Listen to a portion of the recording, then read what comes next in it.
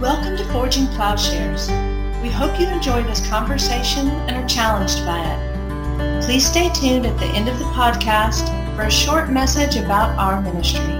Near where Faith grew up in Kanoya in Japan, there is a leper colony. And I understand the term is not exactly correct, but that's what it was referred to. And her father ministered there for 50 years. Went there right after the war and went there until he could go no more. And the people in the colony were forbidden for years to go out in the society. And so they formed their own church.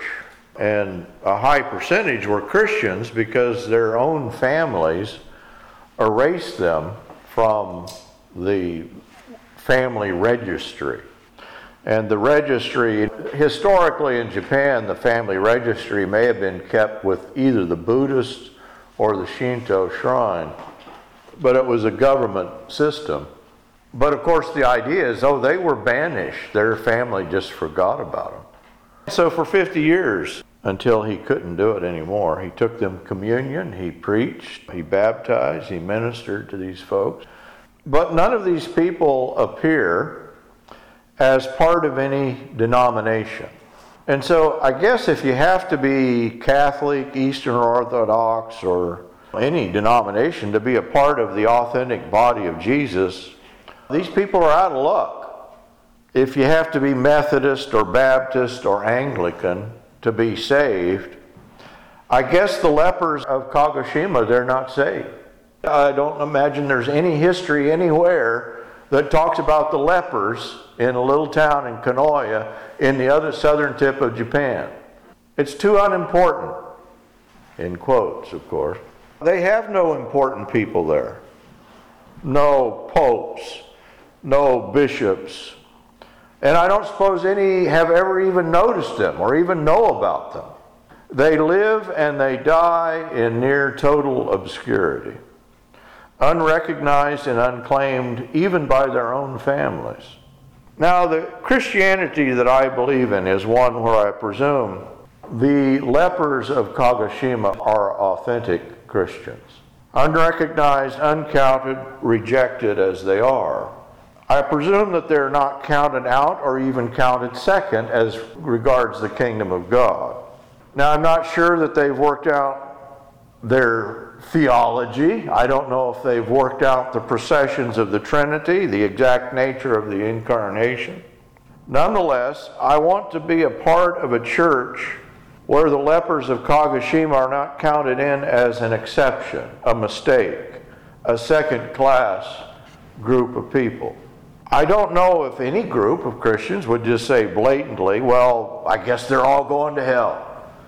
But by presuming that the name of a particular church, their bishops, their leadership, is the most authentic, I'm afraid that they can only include the lepers of Kagoshima as some sort of exception.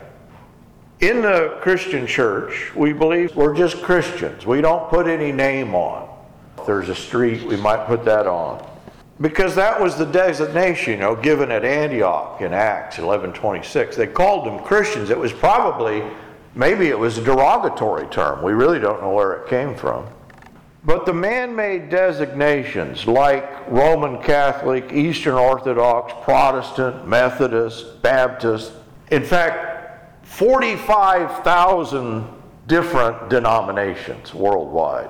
I assume that those things are not definitive. Those man-made organizations are not definitive of what it means to be a Christian. In fact, it's not up to us. The Lord's Supper, this is the thing we say. We neither invite anybody nor do we debar anybody, because we're not hosting the supper. We're not guarding the doors of the church. Ours is it's kind of a sloppy way to do things because it's not very clean. It's not very clear. There's no lines dividing inside and outside. There's no national headquarters. There's no patriarchs. There's no popes. There's no bishops. We do not believe in apostolic procession. Which brings me to Acts. Let's look at Acts 23 to 26. And of course, this is the apostles are meeting, and they've lost Judas because he hanged himself. And they thought, well, Jesus trained up 12 apostles, so I guess we need to replace Judas. And so they picked 2 men, and they're going to draw straws. Verse 23 of chapter 1. So they put forward 2 men, Joseph, called Barsabbas, who was also called Justus, and Matthias. And they prayed and said, Lord, you know the hearts of all people. Show which one of these 2 you have chosen to occupy the ministry and apostleship from which Judas turned aside to go to his own place. And they drew lots for them, and the lot fell to Matthias, and he was added to the 11 apostles. I don't know if this is supposed to be the way this takes place. They're actually kind of forcing God's hand here. They say, well, it's either this guy or this guy, God, so we'll choose lots. We'll roll the dice. But of course, later on in the book of Acts, God raises up Paul. And Paul will always claim to be an apostle equal with the other apostles. Well, then what about Matthias? Who's the 12th apostle? Is it Matthias or is it Paul? I don't know. Matthias never appears again. But maybe this is the way of the church. People organize, they choose, and God does his own organization and choosing. And sometimes the 2 may meet up, and sometimes they may not. Sometimes it's not clear how what people do, what they designate, who they name, how that fits into God's plan. I guess that's what we need to assume. It's a way of reading church history.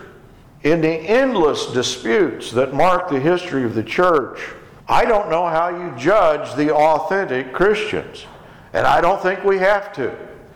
The apostles themselves, they never said, well, you're out and you're in. They tried to write letters. They tried to persuade people.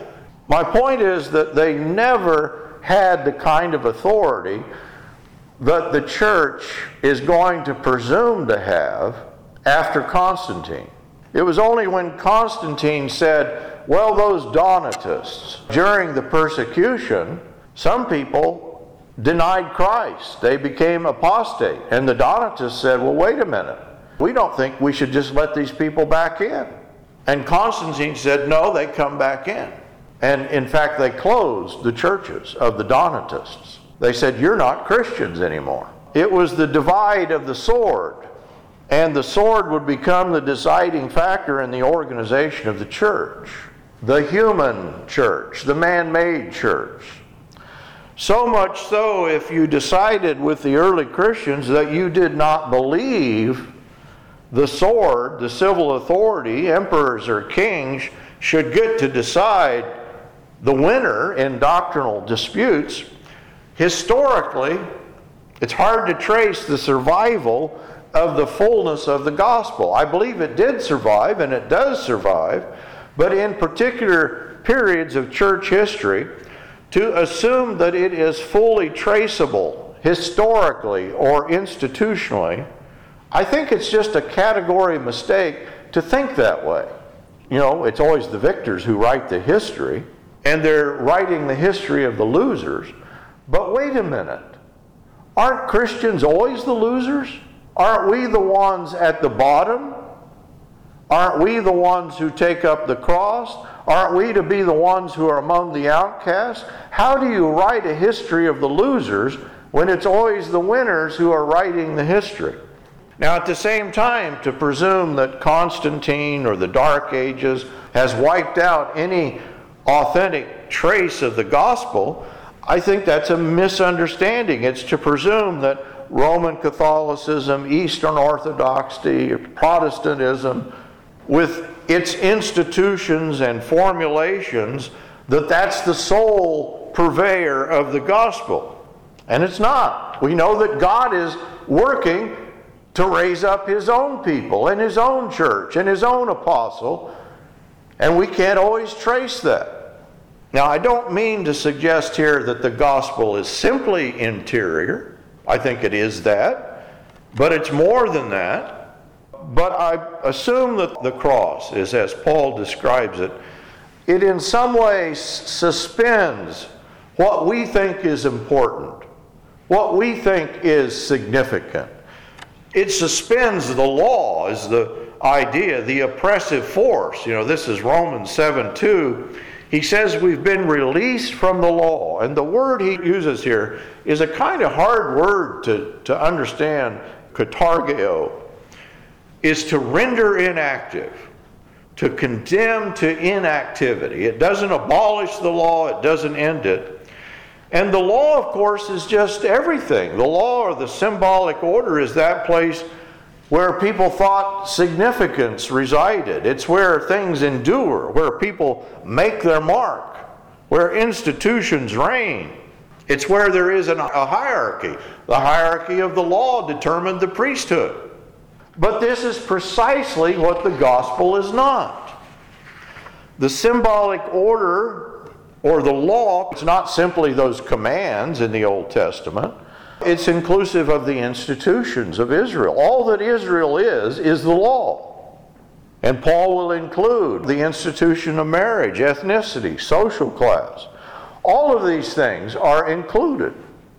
Paul will equate even the human struggle on both the cosmic and the individual level as a struggle with this law. Not that the law is the problem, but to mistake what is significant. That's the problem. Given this truth, the history of the church, I think we have to read it again, and it has to be written again from beneath this suspension, beneath this given order of reality, beneath what we think is significant. I believe is what God is doing, and that's the true significance. In Israel, literally in the case of lepers, you're counted out. You couldn't be a Gentile. You couldn't be handicapped. And I believe that's why in Luke 13:7, you remember when Jesus curses the fig tree? Well, the fig tree represented Israel. He said, this tree's bearing no fruit, and it should be cut down. It should be rendered inactive. He uses the same word, katargeo. It's the same word that Paul uses in 1 Corinthians. He talks about in 13:11, when I was a child, I used to speak like a child, think like a child, reason like a child. But when I became a man, I did away with, katargeo, with childish things. And so he depicts the suspension of the law as on the order of, like you're in a marriage and your spouse dies, or on the order of childhood and now you're mature. It may still be there. Your childhood is still there in the past. You were still married. But it no longer constrains you. It's no longer determinative. And this limitation that constrained us, inclusive of rules, it certainly included the Ten Commandments, but it pertains to the whole way of structuring society. That's lifted up. That no longer constrains you. And Paul uses an expression in 1 Corinthians 7, same idea, in suggesting that Christian identity should no longer be tied. If you're married, well, that's okay. If you're not married, that's okay. If you're a slave or free, he says that's okay. But don't let that define you. He says treat these things as if not. They're realities, but they are not realities that define you. He says, I say this, brethren, the time has been shortened. Wives should be as though they had no husbands. I don't think he's saying, abandon your marriage or abandon your station. But he says, those who buy, act as if you do not possess. Those who use the world as though you do not make full use of it. He's saying this world is passing away. This is not what identifies us. And so the law is this all-inclusive category for Paul. It's not the law that's the problem, any more than it is marriage or singleness or slave or free that is the problem. It is the arche, the principalities and powers, the overarching principle that stands behind the law, that stands behind these symbolic structures, in which we say, oh, here's the important stuff. Paul says you don't live under that constraint anymore. That for the Christians, these things are rendered powerless, Paul says, by the power of God. The power of God trumps what is, or what we think is really significant, and lifts up what is not. You know, Paul appears out of thin air as far as the apostles are concerned. They had Matthias, but God had other plans. He had another notion of significance. Now, ironically, Luther aggravates our whole problem here of the power behind the law, because he's going to conflate this power with the law itself. And he's going to create a religion. He says, oh, let's just get rid of all the law. Let's get rid of the symbolic order. And of course you can't really do that because we live in the world. He's just going to say we have faith in faith, or faith without works. There's no content to the faith. And the point is not in the New Testament to obliterate or destroy, but to not let these things bind us. We can get caught up in the significance of this world and miss what God is doing. Paul says it doesn't matter if you're a lawkeeper or a lawbreaker, circumcised or uncircumcised, married or single, Greek or Jew, male or female, Eastern Orthodox or Roman Catholic, Protestant or Anabaptist. Now I've added a little bit. None of these categories bear the weight of prime identity. And when they are made to bear that weight, what happens? They deal out death. They become oppressive. In the same manner, Paul says, as those who crucified Jesus in 1 Corinthians 2:8. The Lutheran reaction to the Anabaptists. What did they do? They killed them. They slaughtered them. The Catholic reaction. What did they do? They slaughtered them. Everybody agreed on one thing. We kill Anabaptists. It makes the point that where the law becomes the thing, Lutheranism becomes the thing, Catholicism becomes the thing. You deal out death. You decide, and you decide by the sword.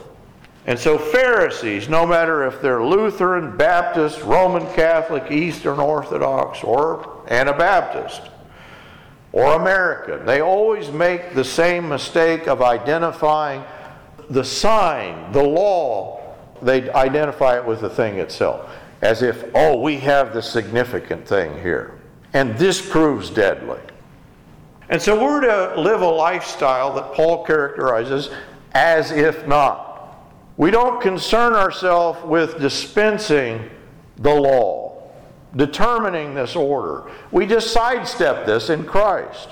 And this suspension of the law, the cessation of its continual condemnation, I believe it's just as broad as human society is. It's as broad as human institutions.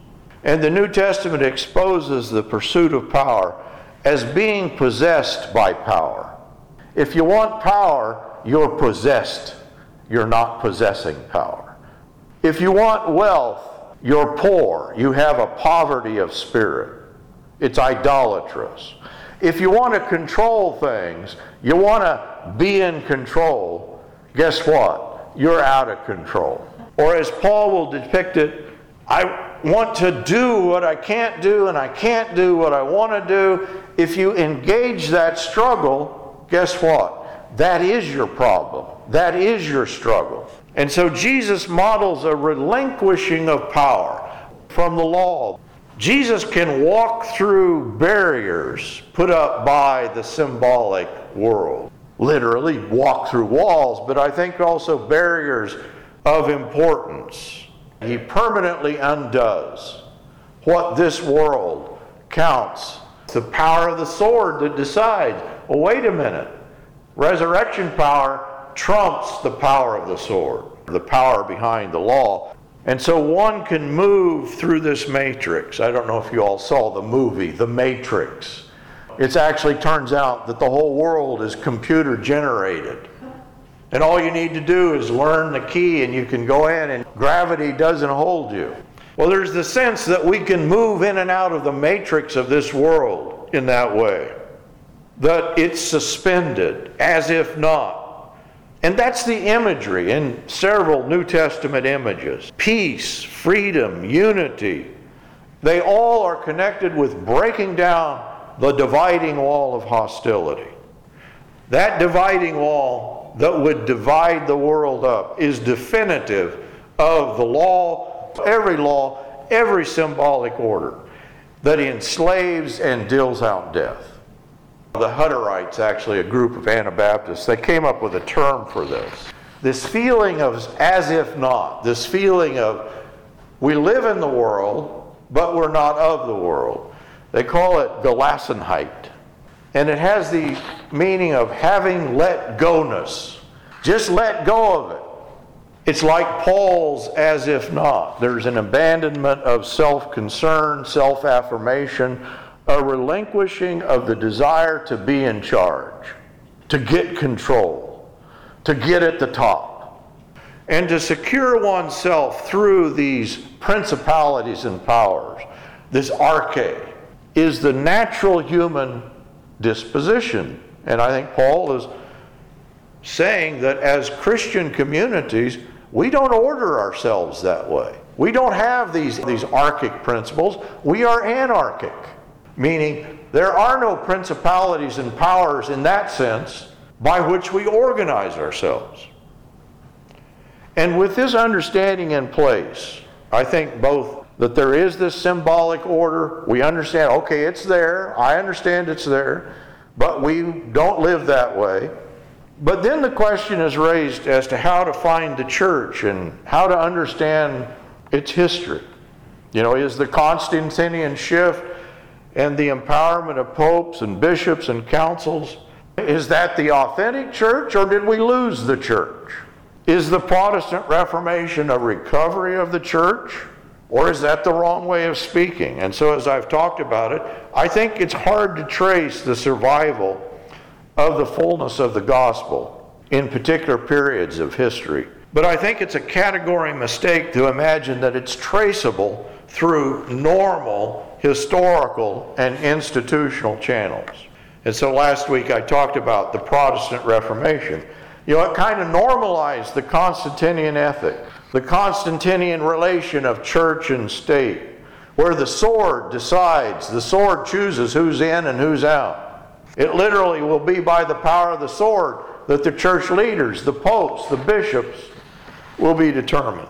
And so quite literally, the Constantinian sense of history is that God is at work in history, and we can see that in Constantine.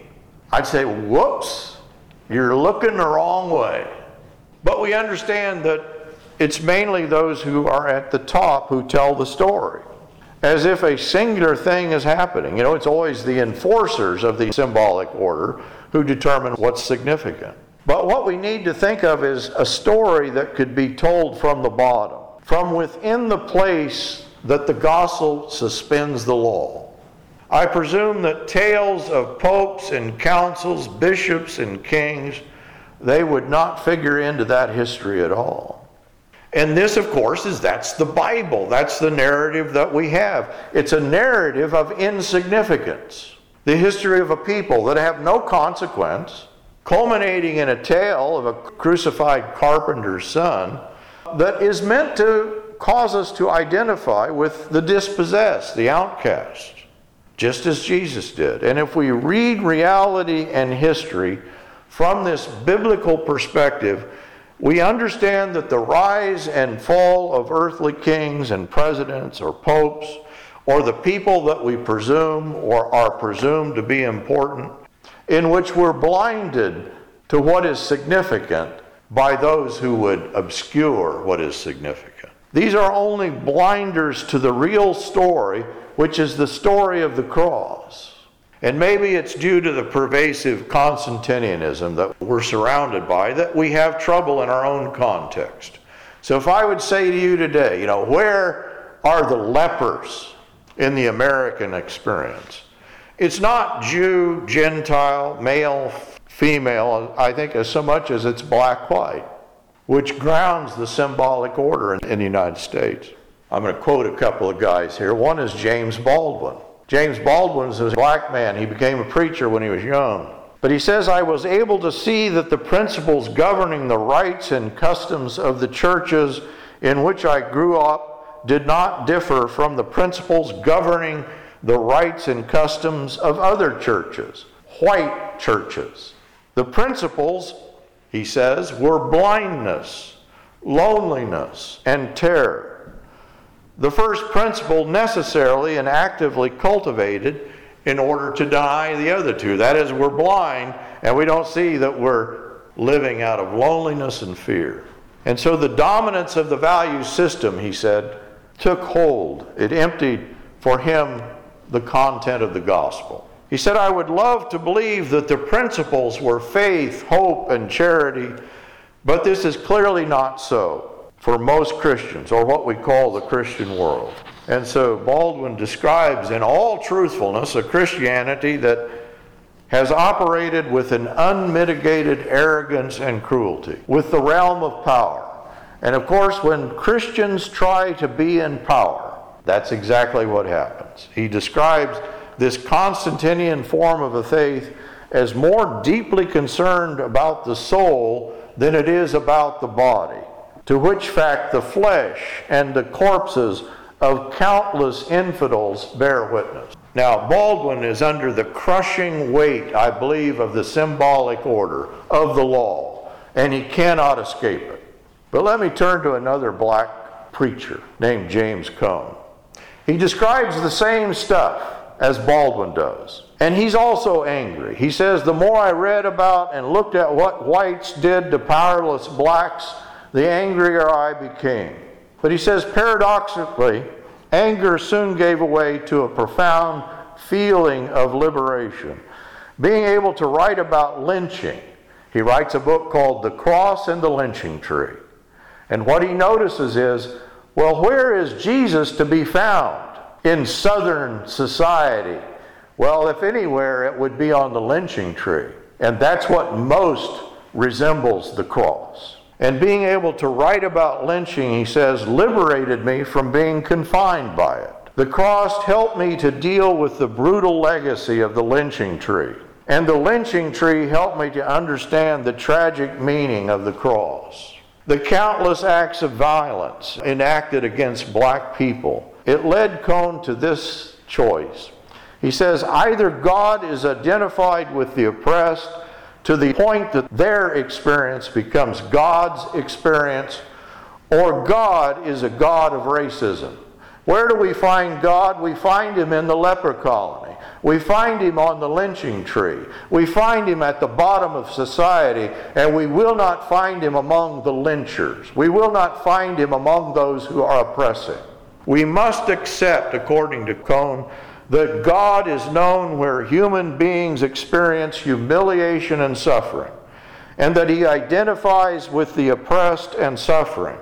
Now, I believe what Cone is describing, the liberation he's describing, is the liberation from the law that Paul is describing, the liberation from the symbolic order that would oppress us. The as if not is what I think he discovers, the Gelassenheit. Peace can be realized in the face of death through the cross, through the work of the cross. And so in this understanding, the true history of Christianity, it's not going to be told or rendered visible by those in power. Augustine will talk about the invisibility of the church, and that's not what I mean. I think we can see the church. It's there on the lynching tree. I think we can see the church. It's there among the lepers in Kanoia. I think we can see the church. Augustine said, it's just become invisible. I think there's an invisibility that is rendered by this symbolic order, a symbolic blindness, in which the suffering are made invisible to those who are stepping on their necks. The cross, already it's a means of erasure, a means of rendering insignificant, so that if the history of those who take up the cross is to be written, it cannot be written by those who put people on crosses. Those who crucify cannot tell us about the crucified. Those who exercise power and violence, whether that of the state or the church, They may have the loudest voices, but they cannot speak for those who witness to an order suspended by the cross. Now, I don't think you can write this history. I don't think it's been written, and perhaps it can never be written. But it is a perspective that must presume the blindness of church history revolving around power, and it must presently be a recognition of a church experience that presumes the powerful do not determine significance. And I believe, though, that we can recognize that. We can realize that. We can identify with the lynched, with the leper, with the crucified. Thank you for listening to this episode of Forging Plowshares. You can learn more and join our growing community by visiting forgingplowshares.org. Please consider supporting at patreon.com/Paul Axton or by donating at forgingplowshares.org/donate.